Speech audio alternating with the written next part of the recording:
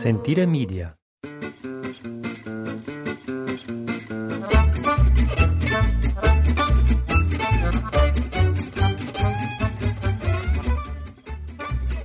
All right, let's get this party started. Thank you so much for downloading and listening to our podcast. My name is Jason. I'm joined by my wife, Ashley, and together we run, own, and operate No Half Measures Films, and we live in Piobico, Italy. For now, we do. For now, we do. Thank you so much. Today is the 28th of February. I'm joined by my beautiful wife, Ashley. Good morning, Ashley. Ciao tutti. It is a drizzly... Seattle day. Yeah, it's a drizzly Sunday morning. It's warm out. Spring is on its way. The cherry blossoms and the fruit trees are already throwing out their flowers, which is good and horrible at the same time.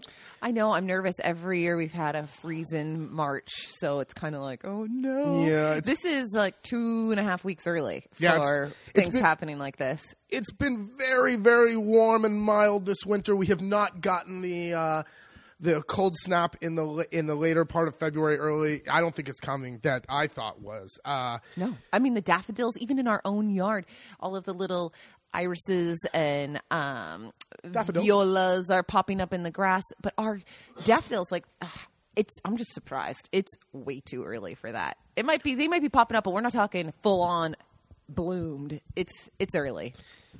We do a little inconsistent podcast here every once in a while when we feel the need to turn on the microphones and just kind of into them for an hour or so. It's really about our lives, what's going on. Our travels, our agriturismo, which is a was a farm in and cooking school, and just general stuff going on in our lives here in Italy. Not too formatted, not too strict, not too set in our ways, and not too accurate either. No, if you're looking for a podcast that people do research and are trying to be accurate in the information that they provide, stop this podcast immediately and go find one that do. But you will be entertained. You'll be entertained. You might not be educated, but you will be entertained. I'll spout my mouth off about things I don't know anything about, and Jason will silently back away as I go deeper down the hole into putting my foot in my mouth. We should put together a little podcast of all the crap I've had to cut because it was just so incorrect that I couldn't let it go onto the internet and have that be an example of our work. Representation? Yes, I agree. All right, so enough. Let's start it off. What's the first item of business this beautiful Sunday, the 28th of February? Ooh, this is a leap year. Yeah, we were talking about it last night. Okay, really funny. Are you going to make fun of me? Oh, big time. Big time. So Ashley didn't understand yesterday which was what's a leap month or a leap year, which is okay. I can understand that. I said, why? Why? That I totally get, right? There's 365.25 days in a year, and every 4 years we have to add an extra one. The next one was a little scary. Why are there 365 days in a year? I don't think I said that. That's Ashley. I put my hands to my mouth because... I know, and I think I was about to say that, and I stopped myself, and you took it as full stupidity. That's how long it takes for the sun to go around the earth. Let's move on. Again, we're not talking about facts here.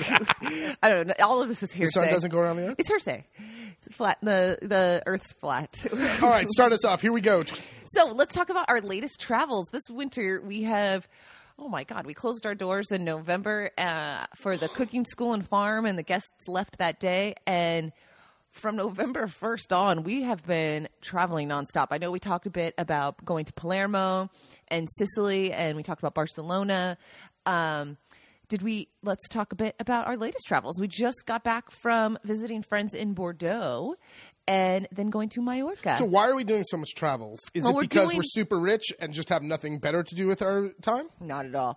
I love traveling, first of all. It's great and easy because here in Europe, you can find the low... we talked about that last time. No, I know. I was going to say we talked about that last time, but you can find the low-cost inter-European flights for under $20-30 each way, sometimes even $5. So sometimes it seems ridiculous because you're like, how could I not go?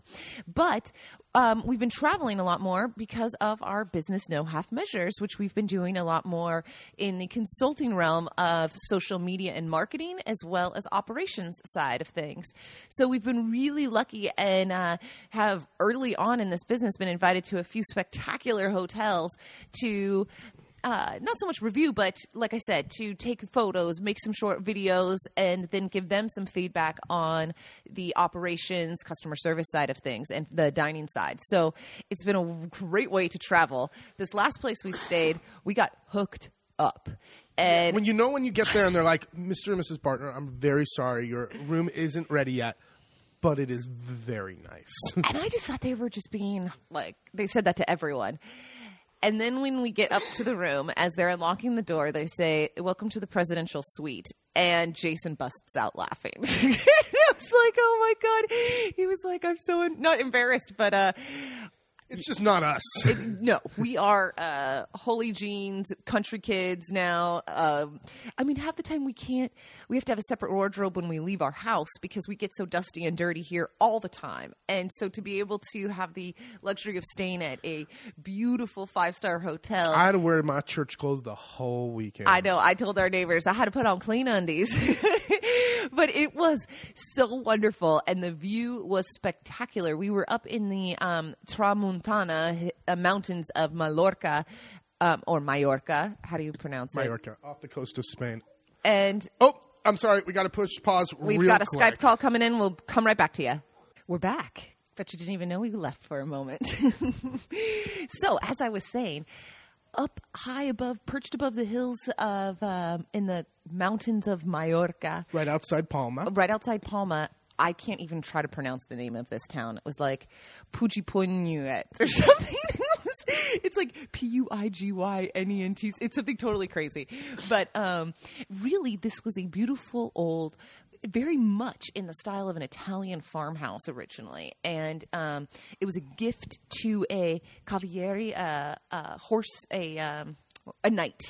And in 1692, and it is just so interesting because Mallorca was run by, I think they said like at that time 3 or 4 families, and one of the main families of the island gifted this valiant hero this beautiful farmhouse up on the hills. And slowly over time, then finally it became an inn. But it's very neat because coming from here, there were so many of these Italian touches in this old farmhouse. And they had the garden, they had the animals, not that they are eating them, more for show and for enjoyment for the guests. You never mentioned the name of this place.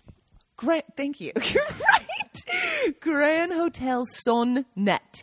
And you'll notice as soon as you are researching the area, or as soon as you get off the airplane, you'll see son everywhere. So, S-O-N. S-O-N. We were like, what the hell is son? Casa. It's like casa. Dialect, I guess, for a house. Yes, so it made a lot more sense. But they had the miniature ponies and sheep and a few goats. And the property also produces both olive oil, and that's been their kind of ancient crop for years. They still have some of the olive trees on the property, but their main production is on a different piece of land on the island, and same with the wine. And it was really neat because in the dining room is the old press.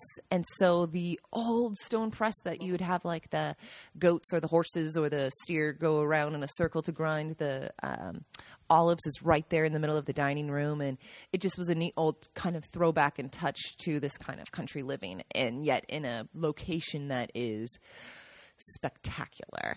I mean, Jason did not want to leave the room. There was no reason to leave the room. No, we had a great porch and balcony. I'll have to post some, not only photos I've posted, but we tried to get some video of sunrise and sunset because it was just so peaceful to be out. And I think because we are kind of that country people, we like being up in the hills. We liked being up in the mountains, yes? Yes. And where is Mallorca? Mallorca is an island off the coast of Spain, about 300 kilometers off the coast of Spain. You can get flights from all over Spain several times a day. We took one from Barcelona, and it was about 45-minute flight. Mm-hmm. You can also take a boat, a ferry, but it's really not worth it because the ferry takes several hours, and I think our plane tickets were like €40 round trip from Barcelona. They were super cheap. Welling, who we love, they do like every hour on the hour kind of flights throughout the day, and also Ryanair heavily. And I'm sure there's other spots in Europe that you can get a direct flight to Mallorca. I know Germany, there was a lot of Germans there. So just check it out. Mallorca, a place that you've maybe never heard of. You probably heard of it. Told? Huh? What were we Tell them what we were told. Well, we were told that if you're young and want to party and go to the clubs, you go to Ibiza, which is right next to the island next door. If you're a little bit older and you want to kind of enjoy yourself and relax and not have the club scene so much, then you go to Mallorca. Yeah, it's the island without the DJs, if you will. And it was really great because we were also invited to go have dinner in downtown Palma, which was a nice switch up from being up in the countryside in the hills for a few days, and to go down to the city and get a little bit of that breath of the city life near right on the coast. And we went to a beautiful restaurant there. The hotel is Hotel Son Net, and it is spectacular. I think it was just on Travel and Leisure's top 2016 new hotels on the planet, and that it is gorgeous. We were so smart and got there in time for sunset on the rooftop terrace, and that was stunning, especially because we had never been to the downtown area. We show up at this hotel and we go straight up to the rooftop, and we could see the church tops and the bells were ringing and the birds were flying and chirping, and it felt magical and very romantic. And we did a Periscope video. I know it won't be up anymore, but keep watching for us on Periscope at Ashley Bartner, because we've been enjoying sharing those travels with you guys there as well. And then we were treated to a spectacular, very memorable dinner at Quadrat, which is their restaurant. And Chef Simon did a beautiful job of a very well thought out, cohesive menu that was creative and inspired, and it was just a good. If you're in Mallorca and you want to have a great dinner, we had the tasting menu. I think it was €60. Exactly. It was incredibly. It was a great value. I mean, for €60 for the dinner that we had was incredible. It was just a really memorable night. Yeah, and like Jason was saying, we were treated to this dinner and you were thinking, okay, how much would this cost and how much would we pay for this dinner? And when we go outside and we're looking at the menu and see, Jason was like, holy shit, I can't believe for the, I think 5 courses or so. 7. But just the thought that went into it. Very good value. Very excellent value. And probably one of the most memorable sommeliers I've ever encountered. He was so into it. He would close his eyes and lots of hand movement, and he would search for his words. And it was like he was tasting the wine all over again in his mind. It was really cool. It wasn't douchey or over the top or like pretentious at all. You could tell this guy just freaking loved wine. Think of John Malkovich as your sommelier. Yes. And kind of a weird character at first, and you're thinking, huh? And then by the end, I said, I want to eat every meal with you, coming along and pairing my wines. He did such a great job, but it was, like Jason said, not pretentious, just all passion, and very proud of the wines of his island as well. So I would highly recommend a dinner at Quadrat if you are in Palma de Mallorca, and hats off to Chef Simon. Like Jason said, just very memorable. What was the name of that hotel in the city again? Hotel Son Net. And it was in the piazza. It was right next to the Church of San Francesco. Mm-hmm. And if you look, that's a huge church on every map. So it's right in that. They don't call it a piazza. What do you call it in playa? Playa? Or is that Plaza. Beach? No, the beach is the playa. What do you call a piazza in Spain? Totally forgot. Again, we don't have proper information. If you're looking for information, you're not going to get it. It's definitely not a piazza. But No. Anyway, moving on. And after so as we said, we have a beautiful stay in Mallorca, came back and had a long layover. By choice. Yes. Why did we have a long layover? In Barcelona at my favorite airport. No, but why did we have 6 hours to spend there? Oh, because we wanted to stay for breakfast at the hotel. So when we were booking our tickets, there was an early flight to make the flight to catch the joining flight back to Bologna, so we could get home on basically before lunch. Yes, exactly. And we were looking at it and being like, do we really want to wake up and bust out of there, or do we want to enjoy ourselves, have some breakfast, maybe sleep till 8, have some breakfast, and come to the airport leisurely, which was our choice, but you pay for it with a 6-hour layover in Barcelona. True. breakfast might not have been worth it, but at least El Prat is a airport where you can spend time. It's like a shopping mall inside of an airport, and not that it's so great because of the shopping. What makes this airport so wonderful and stand out is they have not one, not two, numerous outdoor areas once you've passed through security. Courtyards. They're huge, though. Like immense courtyards. So if you wanted to smoke a cigarette, if you wanted to get some fresh air, if you have kids and you just want to let them run around, if it's a gorgeous day and you have a long layover like we did, you could take a nap outside. We just hung out outside. Oh, my God. And I just kept saying it was a gorgeous day. I kept saying it doesn't feel like we've been here for 6 hours because it felt like we spent the day outside. And there's cafes outside.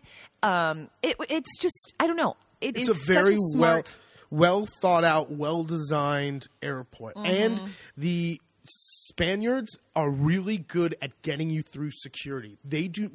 We went through on this trip security in Italy, oh my God, France, and Spain. Oh, and the UK. And the UK. The UK was by far the worst. It's a cluster F, just like in America. It was so much like America. The Italians, it's Italy. What do you expect? The French really can't get their act together, getting people through security quickly either. But let me tell you, the Spaniards, security is a breeze. I don't know what it is. We were trying to pinpoint why it was so much better.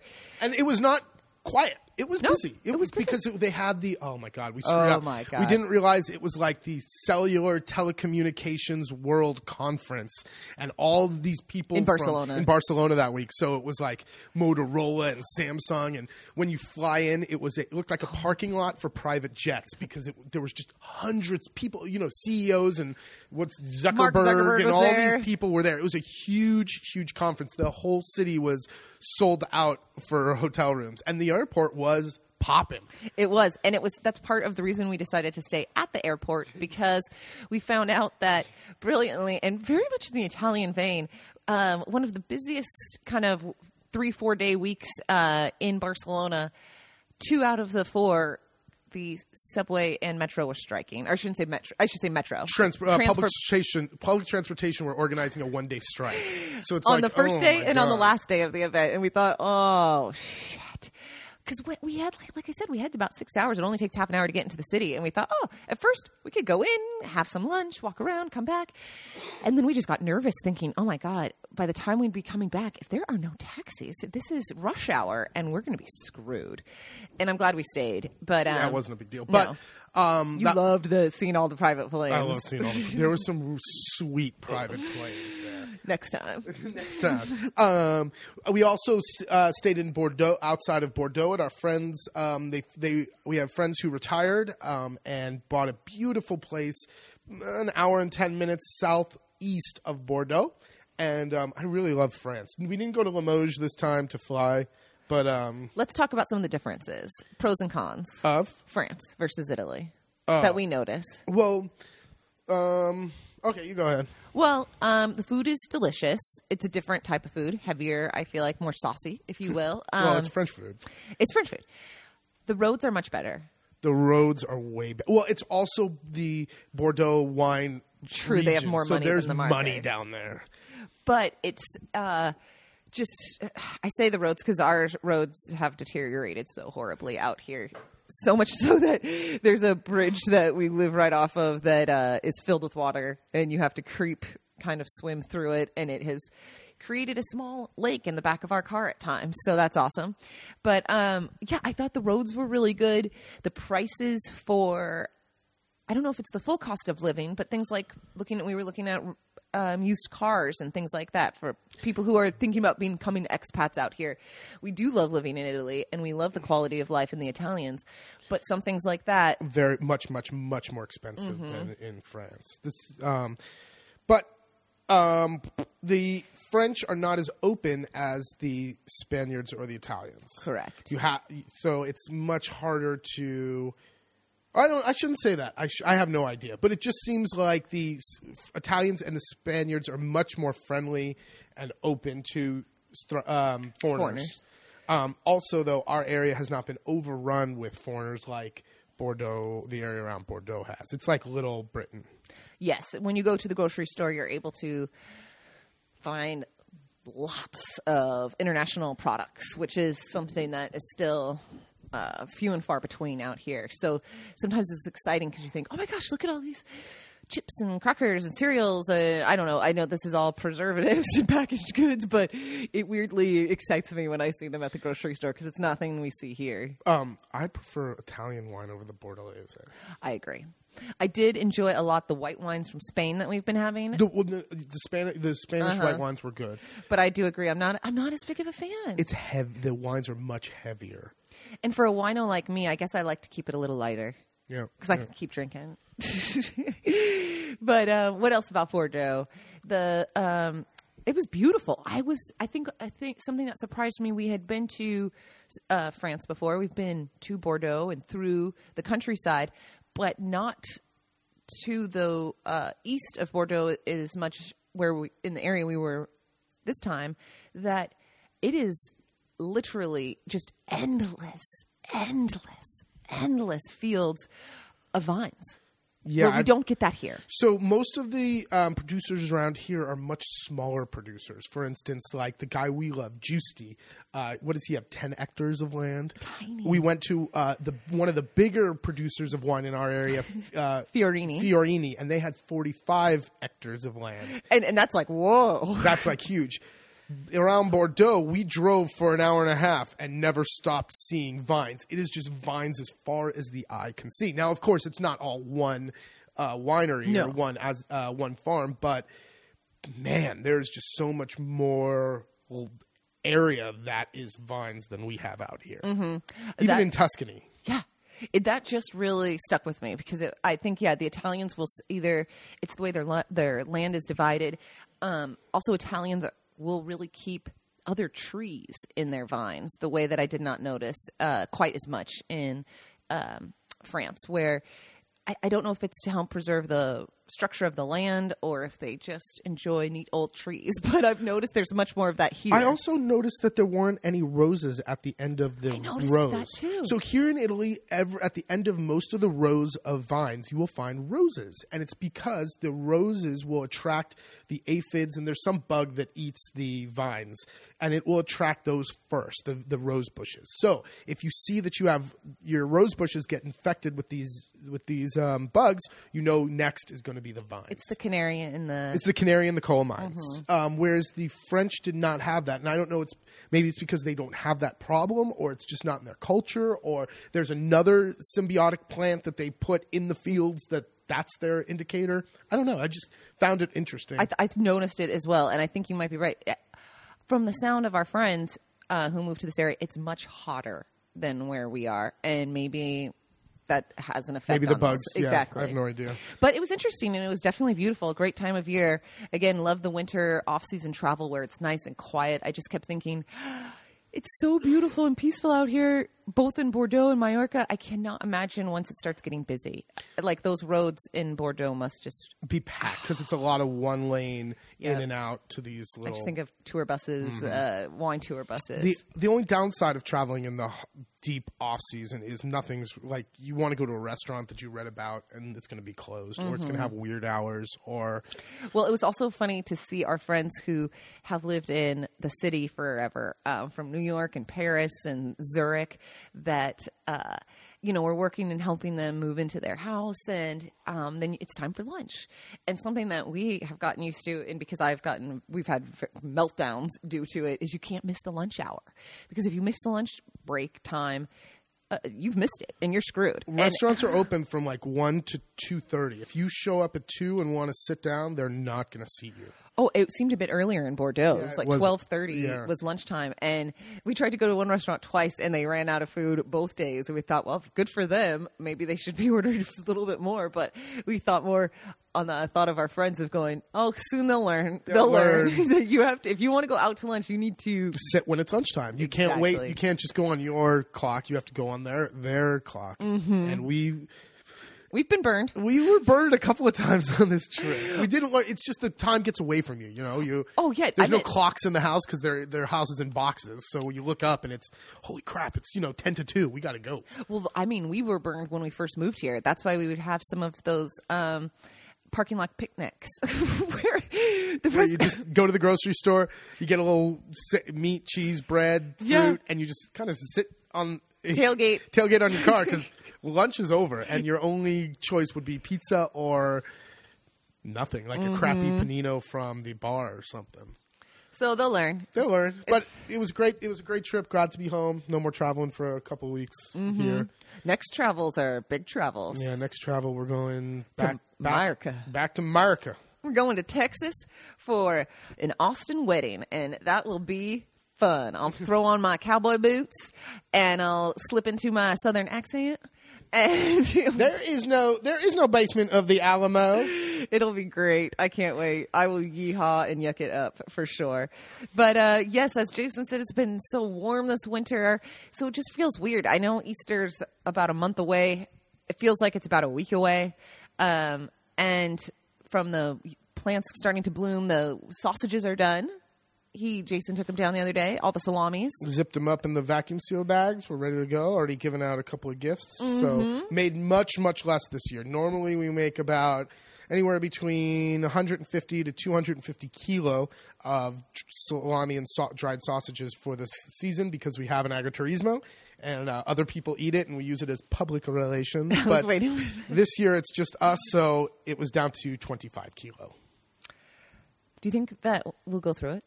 Yeah, between eating it and giving it away. I don't want like hundreds of pounds of meat or hundreds of kilos of meat. But you don't think we'll go through it too quick?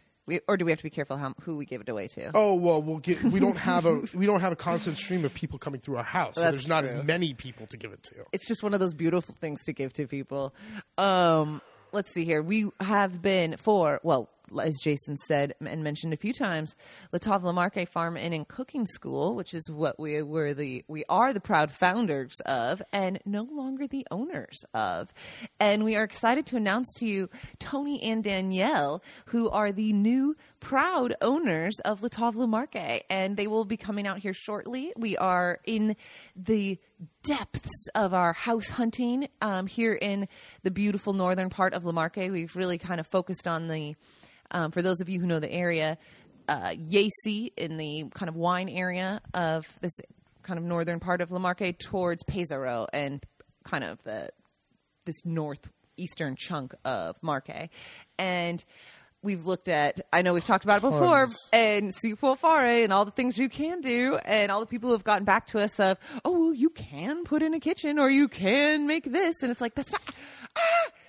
So we've got 3 different choices. They're going to be out here next month. We're going to look at all 3 of them, and then they will decide what's best for them, and we can start getting the ball rolling. I know, it's really exciting. I'm really happy because the 2 and plus the 3rd property are very different, very doable, in beautiful areas with their own kind of unique bits to them without sharing too much information. Follow me on Instagram at Ashley Bartner, and I've been sharing some sneak peeks along the way of some of the houses and views. So, and like I said before, it kind of rejuvenates me of the area because it reminds me of when we first came out here and we were looking at these properties or driving around like crazy, and it's nice. What is exhausting is the pomp and circumstance surrounding. Well, it's not the it's not pompous. It's the show that has to be done, or the dance. The dance. That's a better word. That you cannot just show up, see the house in 35 minutes, sit down, have a little discussion about what they're looking for and what we're looking for, shake hands, and then say, okay, we'll give you a call. You have to do this whole dance. So we can never talk about the house at first. There has to be a getting to know you kind of little session. Then we walk through the house in painstaking detail. Even when we get out of the car and it's like, this isn't for us, you still have to do the dance.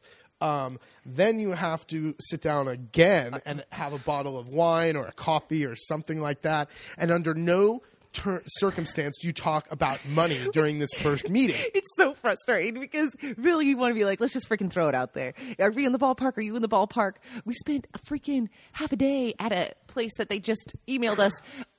Yes. Finally, they told us the pricing. 2.1 million euro. It's like, come on, man. No, you could buy the whole region for 2.1 million euros. So waste of time for everyone. So it's really hard because Italians don't like to be so direct as Americans, and Which is, I understand, and it's nice, but when you've looked at 25 houses, it's like, oh my God, just let's just get this done in an hour or two and go about our lives. Yes. But it's the good with the bad. Or it's the mother, the matriarch of the family showing you the house, and she doesn't know any of the details. She's just there for public relations and showing us the property and telling us the story. So if we want to know anything about the water, the electricity, the standard of when it's classification A, B, C, D, what's that called? The energy classification. Energy classification. We're not going to get any details from Mama, but you do have to sit and have the wine. You have to find out the family story. And it's both beautiful and frustrating at the same time. So, yes, it's quite exhausting, and it takes up a chunk of time for sure. But like we said, we're almost there. We are almost there. It's exciting. So during the next couple of weeks, we will, be highlighting Danielle and Tony more, and have you guys get to know them, and eventually we'll do a podcast with them. Sure, they're going to be out here, so there'll be lots. In the coming months, you'll see a lot more of them, and then one day it'll just be them. Yes, we'll have a nice transition with all four of us, so it's not too scary for you guys, or for them, and it's going to be great. It's going to be a fresh eyes, fresh face, new place. It's going to be not that it was stale before, but after 8 years, it was time. It's time for a new life. It's time for new life to La Tavola Marche, and I can't wait to see what the next 8 years brings to it, and hopefully they'll take what we started and make it into their own and knock it out of the park. I know they will. I do too. So lots of exciting things to come for La Tavola Marche in 2016 and 2017. So check the blog. We'll keep updating that, latavolamarche.blogpost.com. If you'd like to visit us in 2016, please send. We're kind of business as usual. Send an email to info@latavolamarche, just like you would have done before, and we'll get back to you. It'll be seamless. And so what else is going on? As we mentioned, we've been doing a lot more of the consulting and social media, which has been a blast. I love doing these videos. So I've got some editing to do today. And like we said, our next travels. Yeah. I know what I want to go for it. I want to talk about death in Italy. Okay. So death in Italy. It seems like when someone passes away here in Italy, things happen very, very quickly. There's not a kind of phone tree or like people call around and tell each other. What happens is when someone passes away, the funeral home will put up these posters in town, and very quickly they'll do it like that day because the funeral, they have printers. I don't know how they do it. I don't know. Within 12 hours, there are these posters up, and it'll say the who died, all the information about who they're survived by, and blah, blah, blah, blah. It's a poster of an obit. Yeah, it's an obituary, not in the paper, but on these kind of boards throughout the little towns. Yeah. Now, the problem with this is if you don't go to town for 2 days, you miss that so-and-so has passed away. And you pass away and buried, and the service within like 48 hours. So we have a friend, here who passed away, unfortunately, last Friday when we were in Bordeaux, or when we were in Spain. And by Sunday, the whole thing was gone. Done. Done. He passed away Friday. The funeral was on Sunday during Mass, and that's it. No one heard anything about it. Now we get home a week later, and now it's almost like too late. It's almost like we just didn't pay our respects, and no one told us about it. And I'd love to have at least sent a telegram to them, because that's another thing that you do here in Italy. If you cannot make the service, you send literally a teletype telegram that the post office types out on the weird telegram paper. It's like from 80 years ago. It is. It's like ching ching ching. Stop. Yeah, and they come, and the postman will deliver it to the house in a special envelope, and this is how you pay your respects if you're not able to make it. However, you need to know about the person passing away in order to send the telegram, and no one calls, no one kind of, I don't know how it is. And it's both so sad and such a hard situation that then we feel like we're bumbling through it afterwards. Like, do they want to talk about this still, or is it rude? Is it rude to stop by 2 weeks later and be like, "Oh, we're paying our respects," but because we weren't here. But we know the correct way to pay your respects at the moment, but we weren't able to do. It's just a mess, and it's just it's one of those things where it's like, man, I wish it's a tough thing. I've really been thinking about it a lot because we've had a lot of people that we're friends with are older. When we moved out here, we became friendly with a lot of the older generation who showed us how to become Italian. But it means most of our friends are above 60. Above 60. And now here we are almost 10 years later, and people are starting to pass away, and it's really sad, and it really frustrates me, and it really makes me sad that I can't pay my respects in the way that is proper to do. For me. Mm-hmm. Yeah. Or that sounds selfish. You're not able to get closure. I'm not able to pay my respects and have closure and do the right thing because everything happens so fast. And now in the off season, I don't go into town every day. Mm-hmm. We just don't. No, it's hard. But that's another little coinky-dink or little part of country living. Yeah, for sure. Here in Italy. So something to think about. And I know we've talked about it before, but there's a weird thing where they don't involve food the way we do as Americans. Ashley's very upset that when you go to the wake, there's no food. No, that you don't bring food. Like, I feel like it's weird, like, to show up empty-handed. It is weird in a country that they're so into food that they don't have a spread at the wake. Yes, and that you don't, like, bring potluck style, like, okay, we brought this, you brought that. Or bring the family, like... In America, we would cook dinner for the family and just bring it so they don't have to worry about dinner that night. They don't do that here. It's the only time in Italian culture there's the disconnect with the food. It seems like. I don't know. And for some reason, that really upsets me. All right, let's change the subject to nicer things. What do we have going on this week? Big week. We are still searching for a place for us to live. We're still at Cacamone, but that will be ending soon because it's an agriturismo and it needs to be worked. So we are going to stay here probably till after Easter. There's no rush there's kind of a rush. I want to get my life together. Exactly. We've got a good relationship with Fusciani for all those who have met the meat and cheese guy. And so it's not a end date that is set in stone or anything, but it's true. We love this house and we love this position, and we always said this house is great when there's no guests here, so we get that luxury right now. But for two people, it's just too big, and it's time for us to start our next chapter of where we're living and put down our roots in our next place. But because of what we just described a few minutes ago on the dance that you have to do when looking for a property, we have not looked for ourselves. No, and this is a problem because we need for our immigration status for our. Visa. Well, no, we don't need a visa anymore. For our green cards, I guess, is the closest thing to it. We must have a contract or a place to live that we can submit to the government. You just tell the government Italian, we're just floating around. Like, it's good. By the time this paperwork goes through, well, the best part is you file this, and it can take up to 3 years to then get your citizenship from the moment that you submit it. So who the hell knows? We're under 1 year until we can apply for our citizenship. So we have to have that contract for our citizenship. So it's something that we don't have. And luckily, Italy's not really. They're not sticklers. We should have had a contract. Letter of the law. Yeah, we should have had a contract in January. But if we get it done by March, it's okay. No one, even if we submitted it, no one's looking at it anyway yet. There's month backlog on them looking at this paperwork. But I will say that something I did not realize is when we were in Rome recently for a blogger's trip and met a lot of other expats, how few are legal here. I was shocked how many expats were here illegally. Because it was more shocking how many people came up to us and asked us how we were here legally. We thought, well, how the hell are you? You've been here for 8, 10, 12, 20 years. How are you not here legally? Yeah. I mean, there's definitely the handful, and the people who we stayed with had been here for 20 years, and they had their citizenship and had the funny story of thinking, oh, we're applying for our citizenship. And then literally 2 years to the date of when it could be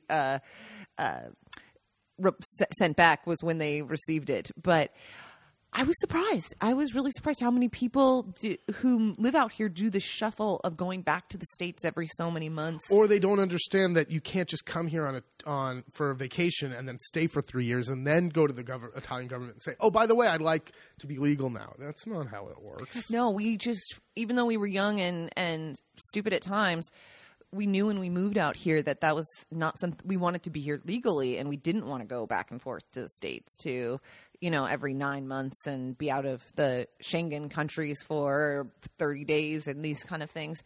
And looks like we did it right, and thank God. Yeah, so if you're planning on coming over here That's why I and bring it up staying, exactly. don't just try to come here and skirt the system. It will catch. You will get away with it for a period of time, but then when you want to put down roots and really do something, you're going to find that that really pisses them off when you do that. So, yeah, it's a horrible process. You'll pull your hair out, you'll cry, you'll scream, you will not like it one bit, but you have to do it if you want to live here. Yep. Don't just come here illegal. Don't do that. No, do it right. Speaking of the Schengen countries, the Schengen zone, there's a lot of hubbub in Europe this week, and I don't know if you've seen it in the papers wherever you are, but the England would like to leave the European Union. Dun dun dun. Which I don't know enough about European politics to start commenting on that. All I know is that I don't want to have to go through immigration or customs every time we go to any European country. No, this last trip we were on, it was cheaper, easier for us to fly from Bologna to Stansted in the UK and then Stansted to Bordeaux because being winter, there weren't the Bordeaux flights coming in from Italy yet. And we thought, oh, great, it's not a big deal. It was a big deal. It was. And to go through customs both in Not France, customs, immigration. Immigration, yeah, in both France and in the UK, we haven't had to do that in a long time, and especially being what you feel like was within an inter-EU flights. So it's really interesting. There's what's called the Schengen countries, and the Schengen countries are basically most of Western Europe minus the UK. The UK is part of the European Union, but in a weird way. They have their own currency and they're not part of the Schengen Treaty. And you can look that up. I don't exactly know what the Schengen Treaty entails, but it's open borders and open trade. Not open trade, open borders between the countries that have agreed to this treaty. So, for instance, we can go to Austria, Germany, France. We can literally drive from our house to Amsterdam, which we had done many times in the past. And all the way to the north. You go through 5-6 countries and you never pass any sort of border control, just tolls. Yeah, just a lot of tolls. A lot of tolls. The two countries that are most notable that are not part of the Schengen Treaty are Switzerland and the UK. So you have to literally just go through like you were going into any other country's immigration process, which we haven't done in a while. It's a pain in the butt. It really was. It's like, all right, UK, I got an American passport. You see, I'm only here in this airport for literally 1 hour to change planes. Why are you busting my chops? Oh my gosh. And on a side note, she asked us 100 questions. Exactly. And she was, I couldn't believe it. The people in front of us were American military, and it was driving me insane because I just wanted to go through freaking control. And this family was asking the customs border person, what kind of tour? Hey, we're here for one night.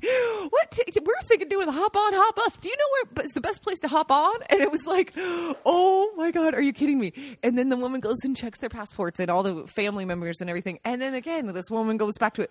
So do you think we should hop on or hop off here? And it was like, oh my God, this is not a tourist office. What is going on here? It was driving me crazy. So it was, and I understand, listen, they want to control their borders, fine. But if you see that we're just, I don't know, she grilled us, like, how many times have we been to the UK? How long do we plan on staying? Can you produce your ticket? It's like, here's everything. You just scan my passport. You have a screen saying everything that's going on. Why? Just stamp the passport and let us go. Yeah, and then she had to write special note that we were only there for transfer. But she gave us 48 hours. She's like, is 48 hours enough? And it's like, lady, we just told you we're leaving. Yes. Yes, it is. Yes. We're not leaving the airport. Our plane takes off in now 45 minutes. 48 hours will be plenty. So, back to what's going on this week. Now that we're home and the holidays are coming up, something Gaji loves. Do you want to do Castagnole?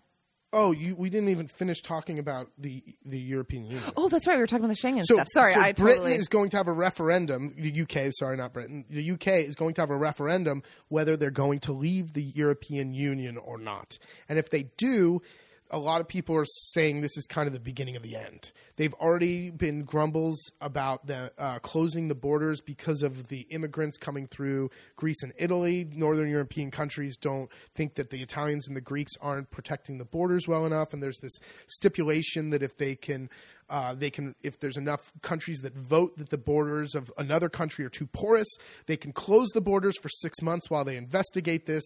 And then after that, they can leave the borders closed for up to 2 years. That's a mess. A mess. An absolute mess. So it's going to be really interesting to see what's going on. I think it's 4 months or 5 months the UK votes on this referendum, and then after that, I don't know what's going to happen. So something to keep an eye out on. It is interesting also because of our age, we did not ever travel to the EU before It was the the EU. EU. So not only have we have the luxury to travel freely and have currency that is accepted throughout, it's kind of not scary or anything, but it's interesting because you do still see the old border crossing patrol controls offices and things. But there's no one there. So I say kind of creepy or scary is that could easily be reinstated and without much infrastructure being put into it, or those tolls at the borders turn into something a bit more. Well, it's just nice that when we get our Italian citizenship, to have the opportunity to live and work in any of the European Union countries. That's always been the goal. Like, Italy will always be our home, but it wouldn't be cool to live for 6 months in France or go to Spain for 8 months and spend a winter in Spain because it's gorgeous or whatever. And it's just a little scary not knowing the future of that. Very much. So in one way, and part of me wants to just stay down this long dirt road forever because it's just, whether there's border control or not, we're down here. Our lives never change. No, not at Cacavone, not along Via Candeliano. All right, so Gaji, Easter coming up, Castagnole. Yes. What is this? So what do we got? What are the things coming up in Easter or around Easter time that Italy always does in our area? Is something called a castagnole. Castagnole is basically fried dough. You can serve castagnole two ways. Old-fashioned donut style. Old-fashioned donut style. But it's these weird mismatch, just kind of lumps of fried dough. And they call them castagnole because they turn the color of castagne or chestnuts, that deep brown color. Now, you can do it a few ways. A few ways. You can then, once they're fried, you can either pour this liquor called alchemis. Alchemis is ground up beetles, I believe, right? I think so. I think it's bugs. Yeah. And it has this beautiful, deep blood red color. And you drizzle this, and it's a liquor. I don't know. They ferment it. I don't know what the hell they do with it. Then you pour it over the hot castagnole and then sugar. Because it's kind of bitter. It's amaro a little bit, this alchemis it's called. Or you can do honey. Yes. And you can also, if you want, fill your castagnole with cream. And that's something Gaji loves. Gaji loves. But that is a different kind of the dough is different. It's more like a cream puff or a pâte à choux from France. It's those hollow, you cut it in half and it's hollow on the inside. So do you want to do them or not? No, I'm fat enough. Man, we have the lard. We have the strudel. That's the problem. And I know he's going to come over and want to do it. That's why I'm bringing it up. We got so fat this winter. You guys. It's insane, man. I feel lumpy. We stopped. We stopped about 2-3 weeks ago and said, all right, enough's enough. But have we done anything physical? Man, we're good at putting on weight. Our lives are such a dichotomy between summer and winter. The amount of physical activity we do and the type of food we eat in the summer compared to the amount of physical activity and the food we eat in the winter are night and day. It is a bear diet. It goes from fruits and berries and foraging for greens in a way. Mostly vegetables. It's 80-20 veggies, meat in the summer. And a lot of movement to hibernation, sleepy, loungy. And not like sleeping the day away, but we've kind of moved our whole setup into the kitchen. So we're as close as possible to the food in the fridge. And not that was, but it's also to be by the fire. Come here, Mama. Yeah, we have packed it on. So it's time, especially with the wedding coming up. Oh, it's time to start cutting the pounds a bit. So I think we'll have to start doing some walks and things like that because it's time for the physical activity. Jason said, what? Because I said, should we get a stationary bike or a elliptical machine? And I was joking, but he was like, he sounded like such an old man farmer out here. He goes, get in the garden. I go, there's bushes to trim. There's tons of work in the garden to do. There's, all the sticks and everything that's been blown down through the winter to pick up. I'm like, there is plenty of physical physical work to do outside. We do not need an elliptical. No, we don't. That was a totally ridiculous comment on my part, but it seemed easy. So I think it's about time to start getting the day going. And is there anything else you wanted to add, Jay? Nope.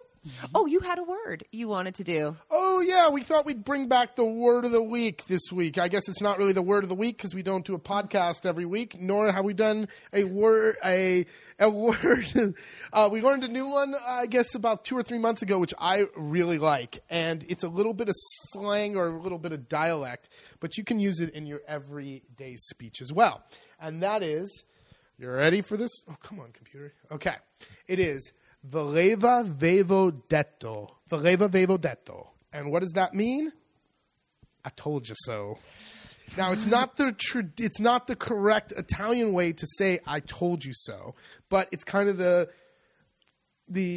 because that would be something like "l'ho detto." I said it, or I told you. Aveva detto. I think. But I love the way this sounds. This it word. Just sounded great. And we were in Rome, and there was this restaurant called Flavio al Voleva Vevo Detto. Now, if I can be honest, it's not a great restaurant, but it was a really funny name. And great story. And a great story. So the story was this guy was not a restaurateur at all. He was in some other business, and his dream was to open a restaurant. And all his friends said that he was actually crazy and he's just going to throw his money away and blah, blah, blah, blah, blah. So he opens this restaurant. His name was, of course, Flavio. And it was a big success. So he named it Flavio al Voleva Vevo Detto. Flavio, I told you so. I love that. It was a really great story. A little bit of spite, a little bit of humor. I like it. It was really good. So, Voleva Vevo Detto. I told you so. There you go. Thank you so much. Bring it home, I was Ash. going to say, thank you so much for listening to our Inconsistent podcast. As we mentioned before, if you'd like any information on the Farm, Inn, and Cooking School, you can find that at TAVOLA MARCHE, LATAVOLA And for any of our consulting, social media, and marketing services and fun, you can find us at nhmfilms.com or follow our new blog for all of our travels and videos as well at NHM, for no half measures, nhmblog.com. All right, very good. Hope you guys have a great day, and we will do this again Someday. Thanks so much for listening. Ciao.